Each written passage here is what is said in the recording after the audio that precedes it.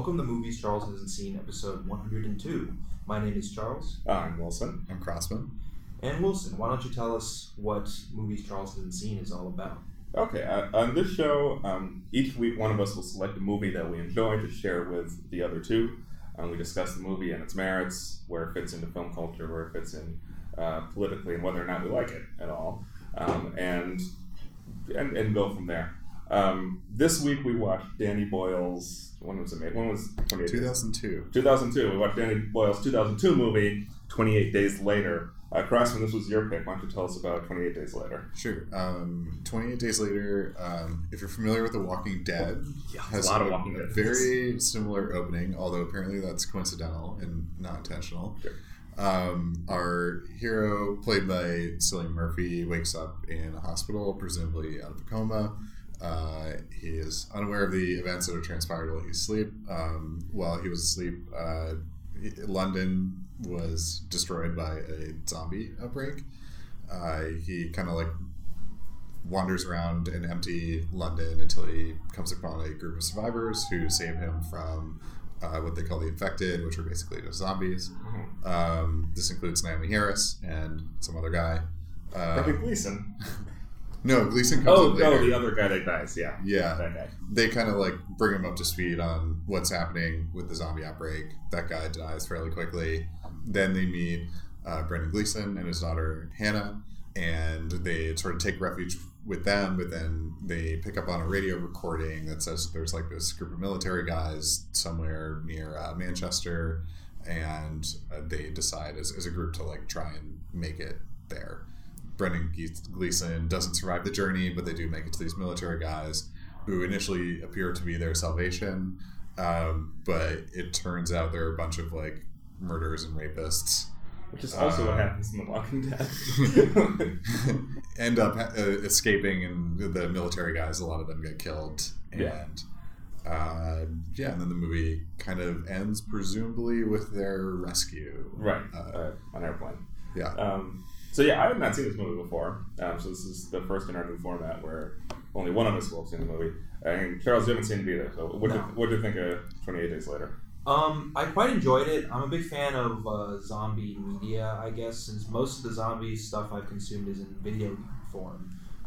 There's a lot of that. Yeah, but I love the general kind of story tropes and beats that come with it, the kind of post-apocalyptic survival aspect of it, the teaming up and seeing if you can trust other people aspect of it, and just the general kind of horrors of it, I guess.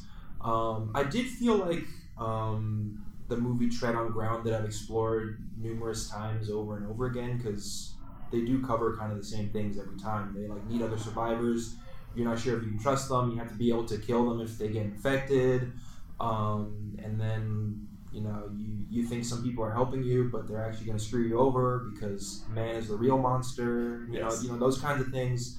I've seen them time and time again. So the plot beats here felt maybe a bit predictable, but I guess this is a bit earlier of a zombie movie, so it might have not been well explored back then. I don't know the temporal context of this movie within the zombie genre. I think it definitely set the mold for the modern zombie film. I think what was unique about this film at the time was that zombies move faster than the sort of Frankenstein pace that you would have seen in the Romero, the early Romero films. And so I think it was kind of groundbreaking at the time. People thought it was there's some critics that describe it as the scariest movie to come out, period. Yeah, which doesn't make sense to me. Yeah. This is basically an action movie, as far as I can tell. There are horror elements, but I would not, if it weren't for those reviews, I wouldn't really have read this as a horror movie first. I mean, I just read zombie stuff as horror in general. Yeah. Because they tend to feature kind of gross things and jump scares and things like that. Right, and I get that, but it felt like they were not emphasizing those elements as much as they were. I still think that the fast zombie was kind of invention of this film, and that was what at the time what really got people. Okay. Was a new thing, and that seemed much more intense than, and it's much more intense than the slowly shuffling zombie of the 60s and 70s. Yes, and it works. That is, as far as I can tell, or in my opinion anyway, that's an effective technique here, right? Like They're that way is more threatening. yeah, and it's like it does set you up for more jump scares and like more high-paced kind of action, which is cool. Like it just spices up the genre a little bit because narratively this does, I think, follow a script, or well, it obviously follows a script, but like a pattern pretty well. Speaking of the script, this was written by Alex Garland, who we've mentioned in positive terms numerous times on the show here, because he went on to direct Ex Machina and then Annihilation last year. This is a pretty good foot to get off on with Garland. Was it his writing debut? I don't know that. This is a huge hit, though. Right. And he worked, like, Danny Boyle had done a fair amount of things at this point. Like, he wasn't nobody. He'd done Trainspotting. Yeah, right, exactly. He had done Trainspotting. And he would go on to make Slumdog Millionaire, which got him the Oscar. So he did The Beach 2 years before this, and that was a bomb. But it's one of those films where people are, like, trying to, like, reevaluate. Yeah. But he went on to make a lot of excellent science fiction movies after that also didn't make a lot of money, at least in the case of Annihilation. But Dread, too. Yeah, Dread. Which we spoke very highly positive about. So. Yeah, that is also true. Let's start at the beginning here. Like, what do we think of we have the cold open with all the crazy monkeys and their monkey disease, which I guess kind of sets us up as like environmental freedom fighters and bad guys in this movie. I don't know if they're bad guys. They're just mistaken. Right, which is like, I guess, how they're often framed. But like that was like a unexpected way to start this one. Well, I think like they do show like the experimentation that's happening like is very cruel. So they're not wrong in that aspect. No. I mean, you got to question why the chimpanzees had rage infection in them in the first place. Yes. Right? And like, was rage like maybe a military experiment or something? They don't go over that, but sometimes in zombie stuff it's military tech. I do like that they leave it fairly open for interpretation. It's just like, there's some like weird stuff going on this lab, and it kind of like it opens up the world without like being too prescriptive. What the first images we get are like just various like newsreel footage of people being angry in the world, and then you find out that like a monkey's strapped to a table watching this with like electrodes coming out of its head. Yeah, and so maybe they're trying to make it angry. Right, and it's like strange. What is going on here? And also like, did they use actual monkeys in this movie? Because some of those monkeys look pretty real. It definitely seemed real. Yeah, and I was like, that seems like a lot. Yeah. So I don't know about that one. But yeah, like that was a cold open, which kind of had like a Sci-Fi Channel feel to it. But I think this movie was made on a budget. Like I did feel like the movie had a very like early 2000s music video look to it. Like the camera angles and the sort of color tone of the movie reminded me of a lot of those kind of like, I don't know, maybe like a heavy metal music video from that time period. This is like the high point of like indie rock, I think. Mm-hmm. It's like 2002. Maybe indie rock like hits it a little more after this, but you're spot on. I was ready to talk about that too. Like this whole movie shot like a music video. They used music to fill in what would be like a lot of empty sound. Yeah, especially at the beginning where you have like just Cillian Murphy walking through the vacant streets of London and all that. Yeah, I don't know if it would have been better to kind of leave off the pop music that they use in the film, but oftentimes it feels a little prescriptive for like how you should feel about things, and I wonder like leaving that off might have made it like more interesting and thoughtful. I liked. Oh no, go ahead. Boyle's definitely like a pop filmmaker though, so I think he's shooting for like a broad audience, and rather than like a capital A audience where like if it were just like silent while he's walking around London, that would appeal to. That's how Garland would have directed it. Yeah, right? And I think that would be very challenging for like a normal audience. Yes. Versus what Boyle did here was like, let's just make all this. He was very influenced by music videos, clearly in this film. I mean, I liked the music that they used for many segments of it, so I thought it added positively to the atmosphere and the dread that was happening. I love the song that they're using when the like military house is like starting to fall apart. Yeah, well, that's like the iconic theme, right? The one that people remember from this. Yeah. I love that. I think that's great. Yeah, that one I've heard independently of the movie. Yeah. And you're right about that, like, angles. The way it's shot looks like a music video just from, like, the camera, the usage of the camera. And, well, I think that strikes at my biggest problem with this movie is that Boyle's, like, haphazard and very enthusiastic use of Dutch angles. Like, definitely random moments throughout this movie. I feel like one of the first things I wrote down in my notebook was they're using a lot of extreme angles here. Right. Well, specifically Dutch angles, right? Where for the audience members that may not know, like traditionally a shot is framed where the bottom of the shot is parallel with the horizon, and a Dutch angle is when it's not parallel with the horizon, when it's at some sort of angle, and it usually emphasizes the audience feeling uneven, unstable, right? Like when something crazy is going to happen, when something disorienting is going on. But Doyle was using it when there was just like a conversation between two characters, right? So you just, like when Cillian Murphy and Naomi Harris get to Brendan Gleeson's apartment and they finally like have a heart-to-heart moment, he shot all that using Dutch angles, which makes no sense, right? Like we're supposed to be feeling like this is their stabilizing moment where they're coming together and like learning a little bit more about each other. Like Cillian Murphy is reaching out and she's pulling back, and like there's this character stuff going on. And to shoot all of that at Dutch angles is like the opposite of effective cinematography, right? Like it's the exact antithesis of the feeling he should be going for there, and it demands really just a more traditional shot reverse shot style camera work. It really contributed to the movie feeling very early 2000s or late 90s, because it reminded me a lot of those, like, you know, there was like an extreme wave in the commercials during that time period where just everything was marketed to like skateboarders, and they used a lot of Dutch angles in all those, and like kind of these like harsh color tones. Yeah, I think this would have benefited from like the Favorite style shooting, where it's just like one flat look on everything. Yeah. I was reimagining it like that. I was like, that would have been much more effective, and like longer scenes. There's a lot of like fast cuts. Lots of fast cuts, and I think they're just covering up the budget. I think that's what that is, because this feels like a lower budget movie. Yeah, and I think they're moving the camera a lot, and they're using a lot of color filters and things like that to cover up that fact, which is fine. Like sometimes you got to do that.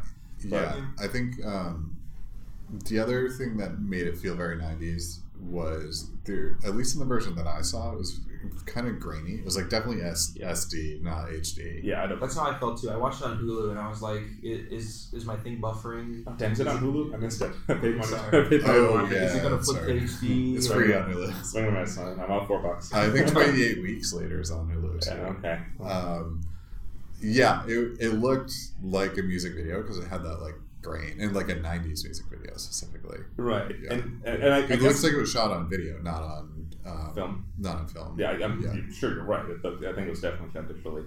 And Danny Boyle eventually got more money later on for Slumdog Millionaire, but he still uses all the Dutch angles. So it's one thing like if he's covering stuff, he's covering up budget with his fast cuts and his filters and all that, fine. But like when he's doing this in multiple films with like multiple styles and multiple genres, and he's still going back to this technique, it feels like just kind of really undirected filmmaking and like unintentional filmmaking, and that's bad. That's like, it's not good. No, that's just his signature style now. His signature style doesn't understand basic like cinematic language, because this is really like fundamental stuff, and it feels like he's whiffing it on multiple occasions here. Yeah, I was looking at his filmography, and it definitely felt very uneven. Like Trainspotting, pretty good. Beach, controversial. 28 Days Later, very good.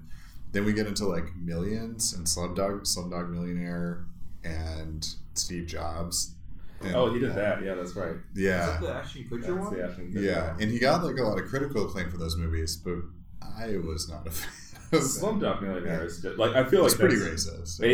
Super racist, and I think that it's one that if we were to watch it now, like we would be utterly baffled at this. It was the Best Picture, right? It was at least a nominee. I don't know if it actually won. I'm pretty sure it won that year. Okay, I would believe it, but it doesn't make any sense.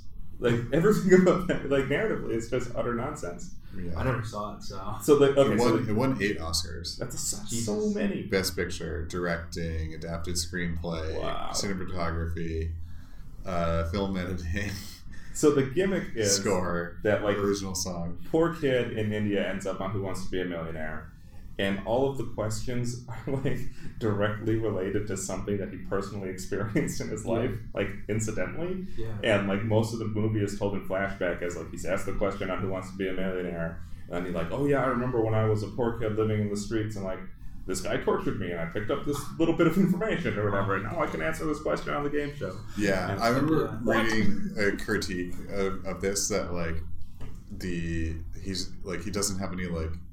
I mean, it's been so long since I read this, but it was like because he doesn't like gain the knowledge on his own. He's like. He's not like worthy of the money. So like the critique was like the fact that he like doesn't have any agency as like a person in this situation is is a way of saying that like, oh, he's poor and he's just like happening into this money. He doesn't like deserve it or doesn't. That's exactly how it grade feels. it. Right. Or that he's not capable of gaining this information on his own. Right. Only through accident could he. Right. He can't derive it from stuff that he's already known, which is how a lot of people answer trivia questions. Which reinforces like case and colonial thinking. Right. Yeah. And that is how this movie feels. So Slumdog Millionaire is bad. I had problems with this movie, but it's better than Slumdog Millionaire. that is for sure. So I didn't know Brendan Gleeson was in this movie when I started watching it, and I actually said in my room out loud, "Hey, it's Brendan Gleeson." Yeah. I thought the exact same thing. I actually wasn't sure for a second because it was so dark in his apartment. Yeah, it is him. Like, he's always a delight to see in every single movie. He like improves the movie. He's great. He's just one of those actors. Like, it's always a pleasure.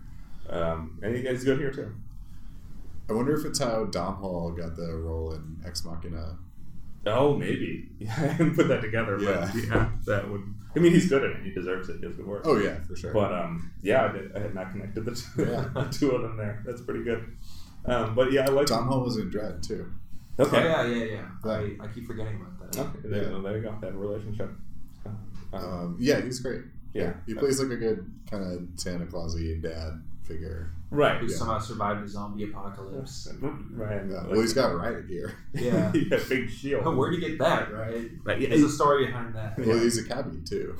Yeah. Yeah, that's a good question. Because when I first saw it, I was like, oh, he must have been a cop, but he wasn't a cop. He was a cabbie. I like that when they're driving up to Manchester, he keeps the till running the entire time. Great detail. And you see, like they're halfway through the trip, it's like a $400 bill or £400 bill to get up to Manchester. I thought that was pretty clever. Yeah, although that reminds me, since we were talking about music earlier, they have that kind of bit in the middle where they're grocery shopping, and that's the part where maybe I thought the music was a little too on the nose. A Weezer song like drops in. I don't know what song it was, but it sounded too like happy, and then I got that feeling of it was trying too hard to tell me how to feel, sort of. Yeah, for sure. You see, that was a moment I liked, and I liked that the movie did stuff like that, where it like is finding space within these apocalypse stories to like be in a good mood and like have a good time and like show them bonding over something other than trauma. Oh yeah, I mean that I'm absolutely fine with. I love the moment of it. Yeah. That was a beautiful moment. I just thought the music itself was a little too cheesy. Yeah, I guess I was along for the ride at that point. Yeah. But that was I think that's my favorite thing about this movie is that it found this space for like happiness and togetherness that wasn't just based on like having survived a thing together, but like actually enjoying each other's company and like learning to grow closer. I think when the movie was doing that, it was really effective and kind of set itself apart from other zombie franchises like The Walking Dead or I never thought about that. None of the other ones that I think about really have that kind of moment. No, because they have characters grow closer together. And like my point of reference here is The Walking Dead because that's the one I've unfortunately seen the most, and they do have the characters grow closer together, but it's always via trauma. It's like they come together and there's some terrible thing that they survive together, and like that's why they're closer together. And it has little to do with like who they are as people. I feel like most of the time, and this one finds space for them to like be people in this situation instead of people who survived this situation. They get to exhibit a bit of their own like pre-apocalypse personality. Right, and I like that about this movie a lot. I think that it does that really well. How those moments land, Crossman. I think that's what's appealing about the movie is that it's not like too grim. Yeah. Right? It's not a Warner Brothers right. Not a Batman film. Yeah. Right? There's no like moment of levity in Batman. No, not in the recent ones anyways. Yeah, and I think that's what's appealing about this film. I like also how it kind of grows. Like we start with like just Cillian Murphy, and then we slowly add characters and lose characters, and then it kind of like really opens up and we meet our military folks. Right. And well, they start discussing like what is happening in Paris right now. Like how is it that things could have escaped this island? Did they or didn't they? And like that kind of like placing this within a world. A world where like you don't know totally like what's happening like outside. They have no way of finding out, so you're just as uninformed as them. I thought that was very compelling. Yeah, I think that worked as well. I like that about it. Yeah. And then, like, for a little while in the middle, it's like a road trip movie. Yeah. Yeah. I was like, oh, I guess this is what we're doing now. Yeah. And, like, I liked that about it, too. Like, there aren't that many zombie attacks here. Right? There's a handful, but not a lot. Yeah, it wasn't as, like, dense as I remembered it to be. Yeah. It was, like, and in other, like, zombie media, like, you'll eventually get to a scene where there's, like, 1,000 zombies. Right. And we never, like, get there. They got close enough.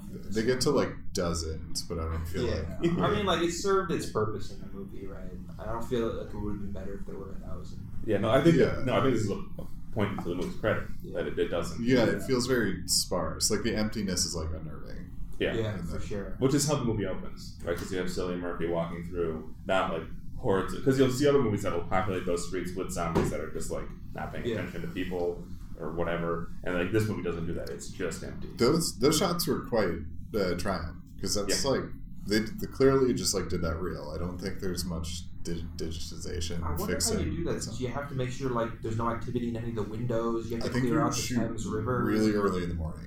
I think you shoot at like 5 and you block everything off like in either direction. Right. So it's probably like a Sunday when nobody's going to work. I think you got to do a little editing to make sure there's no activity in any windows in the background, because they do a lot of shots with tons of buildings in the background. Yeah, everywhere they are though is like very intensely populated areas of London. Because they show London, not London Bridge, but the other, I forget what that walkway is. The one next to Big Ben. Yeah, the one next to Big Ben. It definitely has a name, but I don't remember what it's called. Yeah, and they're at like King's Cross at one point, and I forget. The Ferris wheel is in the Ferris wheel, yeah. So those are all like tourist areas and business areas. So it's very impressive. I'm pretty sure he goes through Piccadilly Circus at one point. They boarded it up with the missing people's posters. Yeah. Yeah, so that was one of the shots where you do wonder like how they pulled it off. And you're probably right. Yeah, it's probably off. You just shoot really early, block everything, and get the perfect for the city. Yeah. Pay a big fee probably. But yeah, like that. I think that was a really effective way. I bet a significant portion of the budget of the movie just went towards that. Yeah, like those few opening scenes. I didn't see much budget anywhere but else. But it's pretty striking, though. Like those are, I think that's one of the best parts of the movie. I agree. It's so well done. Yeah, it's so impressive. Yeah. So also how gaunt Cillian Murphy is. Well, he always looks like that. Yeah, he's particularly gaunt, especially when he's waking up. That's true. He puts his arms out like Christ, and you can see all his ribs and like and he hangs dick in this movie too. He is naked. Yeah, he's lucky he didn't starve to death in his coma, right? Wouldn't that happen if there's nobody around to like watch you? Yeah, for sure. Yes, not clear how that actually played out. But the 28 days. It was like 28 days of it, right? Or maybe 25 if it took a few days for stuff to happen. But, that was not clear. What do we think of the end of this movie? Like the very end when they get rescued? Or? No, like the conclusion with the military guys. I like that they like what I liked about that is the turn that it takes. It gets like very dark because it seems like they're kind of saved, and they have the like revelation over time that they're just like going to be captors and slaves. Yeah, I like that twist to it, or that like turn, which is probably easy to see coming now, having watched The Walking Dead or movies. Yeah, or movies. Yeah, but I like that change. Okay, because for me that was on top of the Dutch angles, that was the other part of the movie that I had the biggest problem with. Because I feel like they just like abandon all of Cillian Murphy's characterization up until this point. He like becomes Batman for a while. Or I was gonna mention that was a little weird that he starts out as just like a hapless innocent guy and then becomes a literal ninja. Right. It was a little strange. Okay, fine. But then the bigger problem is that they just damsel the Naomi Harris character real hard. Yeah. And like she just loses all agency and all characterization up until that point and is literally just there to be rescued. and like it's a really common critique, but this like leaned into that trope so exuberantly and like so egregiously. I was really kind of thrown for a loop by it. Well, clearly Garland's learned from this based on right. Oh, because like Ex Machina is like explicitly answering that, right? Yeah, like, for sure. It's like kind of about why that's wrong. So yeah, to his credit, he eventually gets over it. But here, holy shit! Like that's it. It's not any kind of critique of it, not any kind of new spin on it. It is just that. Like the woman is captured by the bad guys and needs to be rescued by the male lead, and he does it by like exerting violence on everybody. Yeah. And it's like, okay, like, is that what this movie is? This movie that was kind of about like people learning to build a community and come together and overcome external hardship, like through, you know, togetherness. Like now it's just about this guy being violent at these other dudes to save some lady so she doesn't get raped, which is like even more leaning into that trope. Like that the worst, that the only way that the woman can be punished is by sexual violence. Like, okay, like I guess that's where we are now. And like that felt really tired to me, and I feel like if this kind of thing were to come out today, that would not fly. Like that would get scorched, and correctly like that. Yeah, especially when like she's shown to be so much more effective than Cillian Murphy. She's the one killing all the zombies and teaching them how it works, and like he's the one that's holding her back and all this stuff. And then all of a sudden he's zombie ninja, and she can't figure out how to escape from like two doofus soldier guys. It's like, okay, like that's what this movie's about now. So that was a bummer because I felt like the movie was doing something really strong and interesting, like right up until that point. And then it like goes back to it right at the end, where like they have this little house on the hillside and they're like happy together, and it's like kind of a tonal whiplash. Yeah, so this is a different complaint, I guess, but I was also very happy with her character being like the very like emotionally detached person who's not afraid to do what it takes to survive and is only concerned about her own survival and that kind of stuff. And I guess it's a fairly common character trope in these sorts of environments, but I feel like usually it's always about how people are held back by their emotions and they care too much, and so they end up getting killed by zombies because they can't deal with their loved ones being infected or whatever. Right. But she had no problem with like just killing that random guy because he got bitten like as soon as it happened, right? So it was a little disappointing to see her soften up so quickly over the course of the movie while she was traveling with Cillian Murphy. Yeah, well, even that could have worked, I think, because then the movie is about like how she's wrong, right? Like if she learns how isolating yourself and like looking out for number one is not effective, and how you survive better when you work as a community, like that's a compelling and a good messaging, which is one of the things the movie's trying to do, right? And then they kind of run away from it, and that feels like a disappointment to me. I think the movie could have been saved if he had killed Cillian Murphy at the end, which is like what I thought was going to happen. I thought that he was going to like attack the guy that was attacking her, kill him, and she would think he was infected and murder him. They did set that up. They set it up, and I thought they should have gone for it. But she softened up just enough to not to hesitate with that one. Right, and I think that would have like driven that message home more, that like she didn't learn to let people in, and because of that she ends up killing like the only ally that she has. And like that could have worked, and like instead they just like have them make out for a while, which doesn't make any sense at all. The movie does have multiple ending shot, and the one that's on Hulu is like the cinematic ending. But there's like at least one like dark ending where he like doesn't survive the getting shot at the end. Oh, and I think there's like another ending as well, but I'm not familiar with it. Okay, I have no idea. Yeah, they shot a few, and I think they weren't sure which way to go with it, and I think they chose the like happy one. Yeah, the happy one, just after like all the events. I think they were like trying to bring it back up. Right. I like the idea of like a happy zombie movie. Right. Like that's cool to me. I really like the moment when he's like lying down and he sees the jet plane flying over, and he realizes that maybe there is still a world beyond. Yeah. That they could go to. Yeah, I like that moment a lot too. That's almost like enough for me though. Like I don't know if I need the like happy the cottage ending. Right. Yeah. Okay. I get that. But I like that the visual storytelling there is really effective. Especially with like post Brazil, right? Because like Brazil kind of leads you down that path a little bit and then pulls the rug on you. It's like, no, actually everything's terrible. This sucks. And Yeah, it's remarkably similar. Yeah, Yeah. I hear that. Yeah, and because there was an alternate ending for Brazil too, where they leave the rug right there, and he just continues. Everything works out. Yeah, rugs everywhere, and they're fine. And this movie did that. They stuck with the ending that Terry Gilliam hated. Another frequent user of Dutch angles who used them correctly. So compare Terry Gilliam and Danny Boyle to learn about Dutch angles.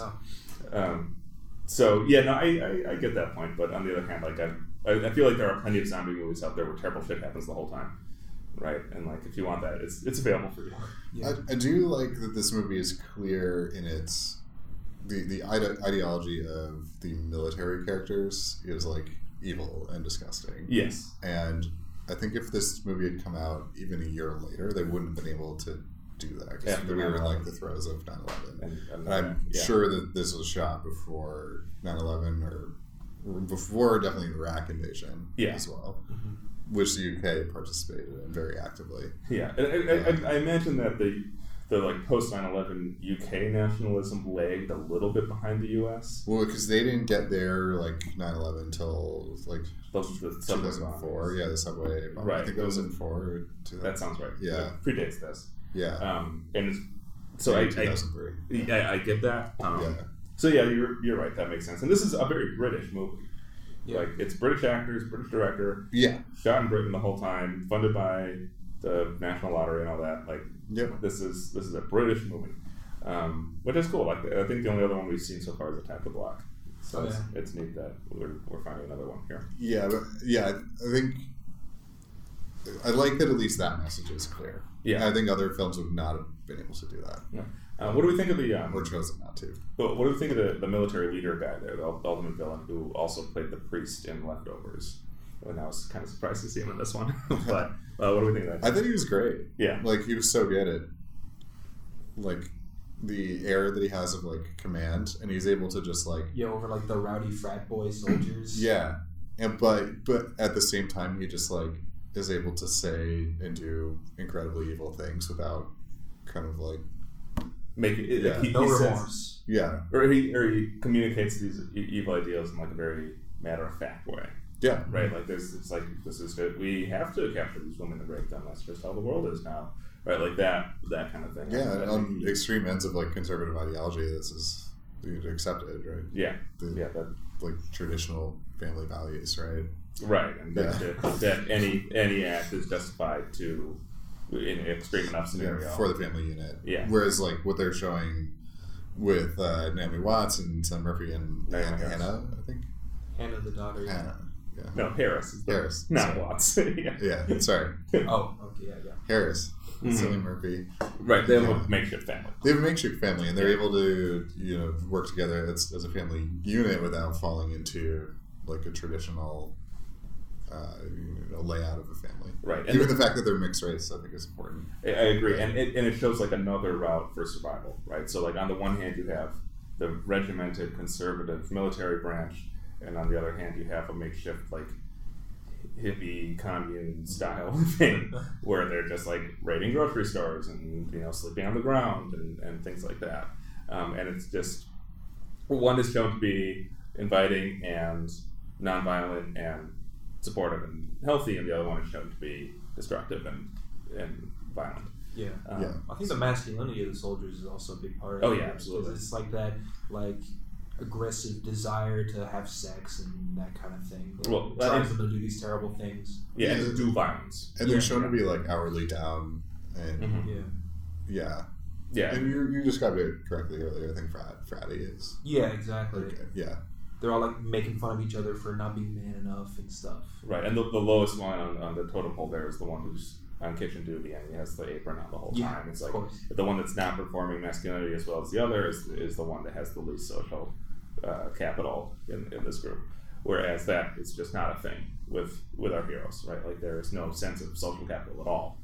They're just all equivalent. And that is a good message, and that is to Alex Garland's and Danny Boyle's credit that they draw that out. Yeah.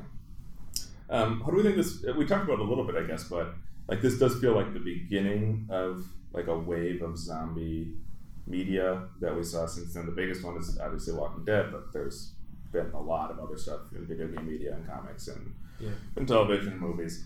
How do we feel this one fits in there, and how it compares either in terms of quality or messaging with other zombie stuff we've seen since then?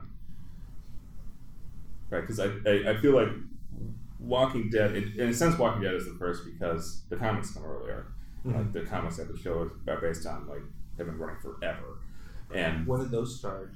Same time. The first edition of Walking Dead was being produced when this came out. It had already been written. Okay. And it came out within a few months of this. So it had really good timing. So the intro similarities really are coincidental. Totally coincidental. Yeah, that's interesting. Yeah, they are. And Walking Dead should get the comics should get a lot of credit. It started Image Comics. Image Comics is a huge deal at this point. They've created so many excellent stories since then, and it's really wouldn't exist without The Walking Dead. Mm-hmm. So say what you will about those comics, which I haven't read because 400 issues or whatever, but they did do this great service for the comics world in bringing Image into existence. Okay. Well, you guys are always talking. I always hear people talk about The Walking Dead in kind of a negative way. Can you describe what it does wrong? So I liked the first season of The Walking Dead quite a bit. Yeah, the first episode's good. I like this season as well. I think the season for me, moves. It feels very well paced. Yeah. They get somewhere. There's a story that there's a goal. to tell. Yeah, move towards it. And even though the goal is a bit of folly, they still get there with it. Where Walking Dead fell flat for me is after that first season. The second season in particular, because they sit in a barn and argue the whole season, and no zombie attacks happen.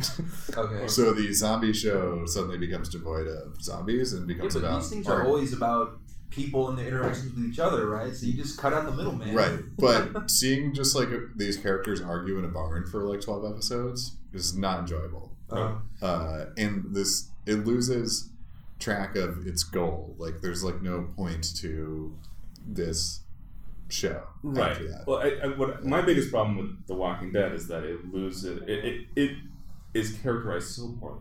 All of these people don't have any kind of firm qualities, or if they do, they're only told in the broadest, least interesting ways, and so you end up just rooting for the zombies. Because you're just I can't wait for a zombie attack to happen so we can stop watching arguing. Right, or maybe they'll eat one of the shitty characters. Yeah, it's really the walking arguing is really what the show should be called. Right, it's a soap opera. I've heard it's called The Talking Dead. Well, that's the follow-up show that Chris Hardwick put together. Okay, never mind. It's an actual show. Talk about The Walking Dead. Okay. Before it turned out that he's a super creep. He was not a good dude. What would happen? Yeah. So right after, it's Talking Thrones. I don't know if you watched that, but right after the episode would air, Hardwick would have someone from the show and some other guests, and they would talk about what happened. Okay. I thought it was people making fun of the show, which I think was actually modeled on. There's a Real Housewives show that does the same thing, where the producer of Real Housewives basically does this, and they talk about what happened. Okay, I did not realize that. I think Real Housewives figured that out before anybody else. Because I always thought it was The Walking Dead that did that first. But you might be right. And I think I watched through season 3, and I was just that's as far as I got. Screw this. This is so. They didn't get back to boring. zombie stuff, or not? I think they did eventually, but I just don't have the time to invest in media that's not good. Right. So even if it comes back around and this is we're all just sprinting towards the grave, and I don't need to waste my precious seconds watching The Walking Dead, hoping that it gets better. Yeah, I agree with that. Yeah. Were the comics better though? I haven't read the comics because, I said, there's a million of them, and I'm not going to read a million of them. Okay. But there's tons. Image the lore is very deep. Yeah, Image Comics in general are a sign of quality. They are by and large very good. So if you are super into zombie stuff, you could probably read the Walking Dead comics and get some good content there. That doesn't surprise me. The genre is so expansive; it's difficult to discuss. I mean, Walking Dead is obviously the major one. Mm-hmm. The other ones are the Romero remakes, but even those feel kind of niche films at this point. Because George Romero started to remake his own films in the 2000s, kind of under the guise of let's do what 28 Days Later did, and like have the zombies move faster and right. And we have a budget now. Like, right. Yeah. He made Night of the Living Dead for like no money. Right? Like literally $0. Like, yeah. and some of his films are good. I think the one in the mall, which I think is Dawn. I think that's of the Dead, yeah, is actually surprisingly good. That's the isn't there a Zack Snyder one? Is that Dawn of the Dead? Yeah, it's like the Snyder remake like of the best original. Zack That's Snyder like, movie. Yeah, it's actually like really good. Yeah. And then there was Day of the Dead, which I think has like good politics, but is like not a great movie. Okay. It would quickly like there's like this tower and like all these like rich people like live in the tower, and inside the tower like life is very normal. It's like a mall, and they just like walk around like the mall buying things. Got it. And then out at the base of the tower is like where all the like poor people live. Okay. And then outside of there's like a moat. That's where all the zombies are. And there's like interesting like class politics in the movie. Not a subtle metaphor there. Yeah, no, not at all. But I think it uses it well. Sure. And that's like one thing that's like interesting about it. But it's not like a good movie. Okay. Like something that you like seek out. Right, and I think that's part of the reason like why zombies as a trope have had such staying power is that the metaphor is so malleable. Yeah. Right? Like you can have zombies stand in for so many things. Like it's poor people, it's political unrest, and like people being angry at each other, which is what happened here. It's an environmental allegory, right? It's about consumerism, right? You can have so many different anything that says like you're not thinking about this well or not thinking about this clearly. Like you can have zombies stand in for that, and like your movie will function and make sense, right? Like that, and I think that is part of the reason, on top of just like the broad popularity of horror, like part of the reason that we've seen so many zombie movies lately. Yeah. And especially in a political climate where the problems really are, at least the problems we think the problems are people, not thinking very much about what they're doing, or just following along with wherever the mass of folks are moving towards. When that is the critique of every political idea, which really is the critique of every political idea right now, of course we're going to see a lot of zombie media, right? Like that's just what zombies are. It fits into that trope so cleanly, like so easily. Yeah, like I can think of like a good few zombie movies that have come out after this, but they're all like very niche. But Zombieland, I think, is really good. Zombieland's good. Wreck was good. I don't know what that is. And then there's a Canadian one that I forget, where it's not even really a zombie movie, but it felt like there was a lot, but I can only think of Zombieland. Well, there's Train to there's Busan. World War Z. There's Train to Busan. Oh yeah. World War Z. That was so forgettable. So bland. I couldn't even remember it right now. It was a definition of an airplane movie. Yeah. I skipped it and will continue to skip it. It has like one cool scene where they're like escaping out of this building, but otherwise it's just like the only part I liked. What are we doing here? The only part I liked was when he wrapped magazines around his arm, because I thought that's pretty clever. That's for the building escape scene. Yeah. Right. I never see them do that anywhere else. Oh, what's the Will Smith one? Oh, I Am Legend. I Am Legend. Yeah, that was decent. It's not strictly a zombie movie, but it's the same idea. In terms of like mindless alien forms, like living among. Yeah, like 28 Days Later isn't really zombie. Like they're not undead, right? Which was the classic like zombie. It's true. We've expanded our definition of what zombie is, I guess. Yeah. I remember liking I Am Legend. I haven't seen it in a minute. I wonder if it had a much better deleted ending. That's like the that seems to be a legendary tale of that movie. Yeah, that seems to be like a common theme here, right? Yeah. Like there were alternative endings here, but yes, I Am Legend did have a better ending. Have you heard about this, Crossman? No, what? So the ending is that because he dies in the cinematic, right? Like saving everybody or something. Gives them the medicine. So, correct me if I misrepresent some of the details here, but the idea is that it turns out that the beings that he's been slaying this whole time are actually like basically functional and like sentient, like have a community and like have a society, and he has been terrorizing them for years and years and like slaughtering everybody. That's the book ending, right? So the title I Am Legend refers to him being their legend, like he is what they would tell their children about to like scare them and shit, and like he is the boogeyman that is the great evil for these people. Yeah, in the book they're kind of like Dracula like vampires, right? Right. And he, as a vampire hunter, is like very scary to them. Right, and he is the legend. That's how it should have gone. And I think that's an awesome clever. way to flip the story. In the That's movie, clever. he just sacrifices himself to kill a bunch of vampires, and then the woman and her daughter get away. Yeah, like the least interesting possibility. They give a little bit of like, because they imply that the vampire's like trying to save the one that he's like captured to like take the blood, but then they don't. Yeah, because they were setting up the proper ending. Right. Yeah, because they did shoot it. I'm pretty sure that the footage is out there. Yeah. And then they just run away from that. Cowards. And you're right. That is cowardly. That is cowardly filmmaking. Yeah. I'm trying to think of like anything else zombie related that was good. If we're willing to leave the realm of movies, I think my favorite piece of zombie media was The Last of Us. Yeah, I which heard that was is good. one of my favorite single-player video game experiences, maybe ever. I just really love the story that was told. I don't remember all the specific details or all the specific messages, but I thought it was an interesting take on like how someone might cope with loss in the event of an apocalyptic event. Yeah. Because like a lot of these zombie-themed pieces of media are about how you might band together and find love with other people and how that might make you stronger, like what happened in 28 Days Later. But The Last of Us turns that on its head, and the main character, Joel, kind of becomes overly attached and becomes a monster because of his fear of further loss because he finds a surrogate daughter. And I thought that was a very interesting take on that trope. I agree. Yeah, it was really one of the better. Like, you could take that story wholesale and just like put it into a prestige TV show and not have to change that much. Yeah. The Last of Us is really one of the better modern stories we've gotten. Certainly probably the best one in the zombie genre in general, and it's fair to call that a zombie movie. Like they're plant monsters or something, but whatever. Yeah.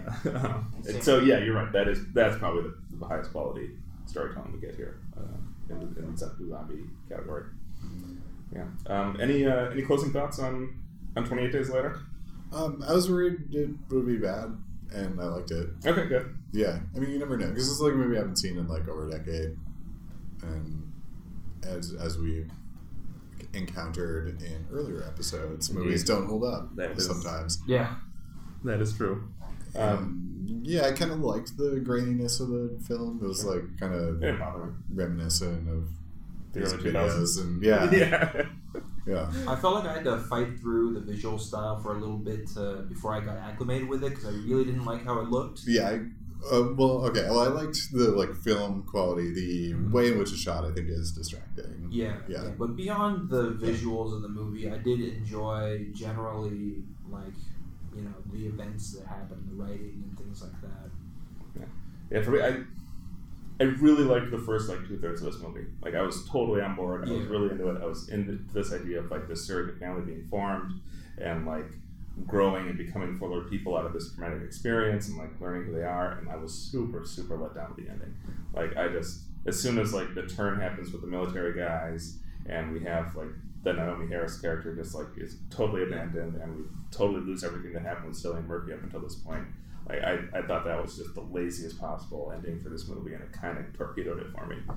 So I want to see the movie that is written to conclude in the same way that the rest of this movie proceeded through the first like 2 acts, or first like act and a half, really. Yeah. And that was unfortunately not this movie. So I think we saw Alex Garland grow after this. I don't think we really saw Danny Boyle grow after this, which is a bummer. But for me, this is... Why would you when you're being rewarded with... Right, exactly. Showered with Oscars and praise. Yeah, exactly. It's like, I'm doing everything right, so let's keep it up. I forgot to mention... How could you not take that as a sign? Yeah. I forgot to mention, I love a good, like, kind of... They have those, like, kind of horror irony moments that a lot of movies do, and I really like the one they did here, where the father... Like, they get to the military blockade and they realize nobody's there. So they think all is lost because maybe the military must have been killed or something, right? The father's like, oh, there's no more hope for us because we found this thing and there's nobody there, right?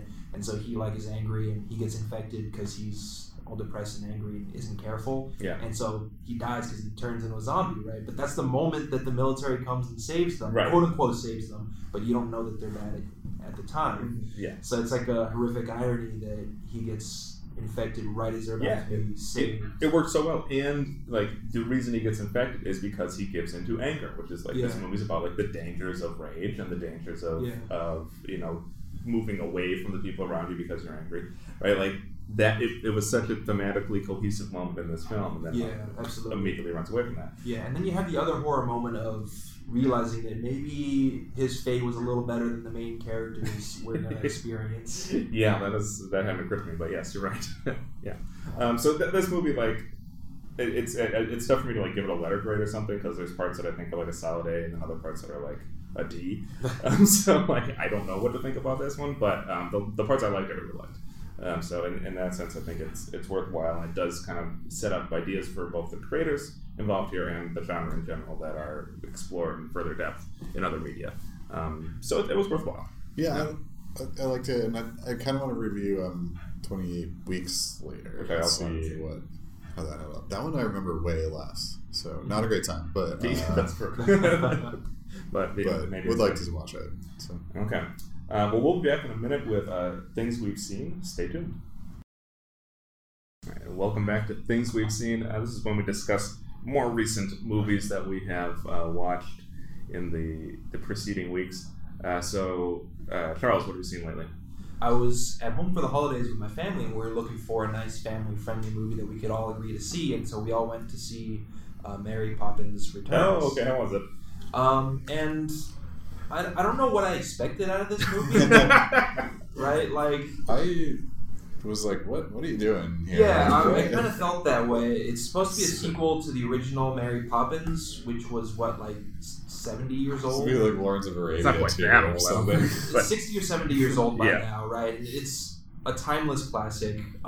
It's one of the, I mean, I definitely have seen it many, many, many times. Mm-hmm. And it's full of so many iconic moments and songs that It's one of the greatest children's media Absolutely. of all time. Certainly most Absolutely. popular. And like you can't. It's really hard to catch lightning in a bottle like that twice. Especially when you don't have Julie Andrews. Yeah, exactly. And they certainly don't do it here. I'll tell you that much. The movie I thought was okay. It's just I don't know. It's overshadowed by the original, obviously, and that makes it harder to appraise this one, or it makes me more harsh on it even. Yeah. It's just like, it's entertaining, but like I didn't feel like the music was all that memorable, and obviously it's a musical, so you need to have good songs, right? And like nothing really stood out to me about the music in this one. They don't. There's so many hits in the original that we still remember to this day. Sure. I don't know if any of the songs in this one will be remembered even a year from now. It wasn't even number one at the box office. I think No, maybe not. Bumblebee and Aquaman blew it out of the water. Yeah. I think that's correct. Yeah. Yeah. And Lin-Manuel Miranda is the lead, right? One of the leads. He's in the movie. He plays like the Did he write the Van music? Dyke equivalent. Apparently, he did not write the music, so I wonder how much better the music could have been if he had written it. I'm not a Hamilton liker, but the Moana soundtrack is very good. Yeah, and so you have to wonder. He can write a pop song, right? Yeah. I think he has established that at this point. Yeah. If he were to write if he were to make a career of just writing top hits for people, he would be living large. Yeah. Just. I thought I liked Emily Blunt's performance. I thought she did a good rendition of the character. There were a few parts that I thought were truly terrible, like when Meryl Streep's character shows up and she's got this horrible Eastern European accent, and it feels maybe racist against gypsies. It was really, it seemed really, really bad. So that really took me out of the movie. There were a few very nice sequences as well. There were some parts that actually had a hand-drawn animation style, like in the original, cool, which I thought was super magical. They go into a bowl, so everything is on the surface of this bowl, and it's kind of wrapped around it. It's all in the classic Disney hand-drawn animation style, which I realized seeing this how much I miss it, because they shuttered their hand-drawn animation studio a long time ago in favor of CG animation, right? Yeah. And it was just so vibrant and so beautiful, and I really enjoyed that part of it. But that was just, one or two songs worth before they left that world. And then the rest of the movie just kind of felt like it dragged a bit beyond that. Bummer. Yeah. I haven't seen it. I don't know why they made this, other than, for money, obviously. Yeah. But I'm now in the camp that I don't like the quote unquote live action remakes, and like we just don't need sequels to this media. It's like, kind of depressing. You go to the movie theater, you see the posters all in line. You got Dumbo, Lion King, the new Toy Story, and there's definitely a fourth sequel. people that are I'm forgetting. fucking jazzed about the Lion King trailer, and I can't Why? imagine the original Lion King is like Perfect. it's a perfect movie. Yeah. There's no way to improve on it. Yeah. Also, it's not live action. It's all CGI. Yeah. There's It's just so different animation. yeah. So so- what are we doing here? And it has the same James Earl Jones is like doing the Yes, voice. that's right. Like, so all we're doing is just like getting more contemporary famous people to like do voices and remake things that are already good. Like, this is definition of a cash grab. They're obviously just like doing it for money, but I just like don't understand why everyone's excited about this. Yeah, Like, it to me it's just like audiences like things that are familiar, and Disney has figured this out, and they're taking that to its logical extreme conclusion, and people are proving them right. They don't have to release stuff from the Disney vaults anymore. They just remake it. Just remake it and make even more money because you paid $25 for a ticket now. yeah, I mean it's a real shame because like starting with like Little Mermaid, there's a string of incredible Disney Hit films. after hit after hit. Yeah, And ending probably with The Lion King, although there's I like Mulan. oh yeah, Mulan. Yeah, Yeah. that's good. Yeah. Mulan's real good. Even the last like animated film that they did, the Atlantis one, is like kind of Oh, I haven't worth seen watching. But- like even that's like fine. So I don't know. Like, what are we doing? Why? Yeah, I mean the obvious answer is the correct one. Just please stop seeing them. Yes. And then maybe it won't be fiscally responsible for them to keep making them. Yeah, I haven't seen Snow White, or not Snow White, Beauty and the Beast, and I'm not going to see Lion King, and I'm not going to see Mary Poppins either. So I'm doing my part. At least Mary Poppins Returns is an actual sequel and not a Yes. shot-for-shot remake. Yeah, that's true. So, Yeah. Well, Crossman, what did you see? I saw the rock vehicle Skyscraper. Okay. This is the one where he's missing an arm? He's missing a leg. I mean, a leg? Okay. Yes. So the Rock is a former SWAT guy, I guess is how you describe it. It's unclear. Because he always plays like a military guy. tactical operative. Yeah. Yes. So he at the beginning of the film he loses his leg in like a SWAT operation. Got it. Someone shoots his leg off. No, a suicide bomber blows up in front of him, Okay. and he like loses a team member And his leg. and his leg. Okay. Yeah. We fast forward X number of years, and like his doctor that like saved him, he's now married to, and they have 2 children. He runs a security company, Mm-hmm. and he gets a job checking the security systems of a giant skyscraper somewhere in China. It's Of course it's in China. Yeah. Yes. Yes, because we can't make a movie now without pandering to the Chinese Chinese. audiences. Yeah, although I think the Chinese government's kind of figuring it out, just making their own movies at this point. But if you want some of that Chinese box office money, you gotta involve the government. Okay. So, hijinks ensue, and the owner of the building has like pissed off the wrong people, and they're trying to do something in the building. It doesn't become clear until like very late in the film, but they're looking for something in the building. So the building is like not yet occupied because they're like still testing like all the security systems. But The Rock and his family like take residence in one of the condos, and the building has like this big like VR space at the top of the building where they're able to like project anything, which is mostly just like projecting the city, and you like look like you're standing in the middle of the air like in the city. Okay. Feels like there's more room to do interesting stuff. An old comrade of The Rock's shows up as a part of like another like security operation and draws him away from the building, and then he gets like double crossed by that guy, and there was like an iPad that controls the building is stolen from The Rock. Oh no. And like put into the hands of this like competing security guy. Okay. And there's a like team of SWAT like people in the building that like start a fire like on purpose, and then to do something which is like not clear again until the end of the movie. So The Rock has to like evade capture by the police in China, get back into the building and save his family, all of which he does eventually, while the building's on fire, so it's like slowly burning down. It's basically the Tower Inferno, just like updated. Cool. For at some point, does he almost fall out of the building but catch his leg on something? Yes, that does happen. That happened in the trailer. Oh, did it? Okay. Yeah. Spoiler: he survives that. Oh, what? Yeah. What's remarkable about this film is that it's clearly 99% on green screens. Sure. Like literally every scene, even scenes where it's like not necessary, they're shooting on green screens. So they definitely shot this on like a shoestring computer budget. The Rock, like always, is like very compelling. Yeah, he's a movie star. Yeah, He's good at that. And like some of the action sequences are like kind of fun. Like the movie's like not unwatchable. Like there are like fun elements in this movie. You don't have to like care about why things are happening. The building's on fire now. Yeah. Yeah, it's fine. It's basically it's like a bad 90s Bruce Willis movie basically. Okay. But so like still watchable because that's The Rock. So like if Die Hard were shitty.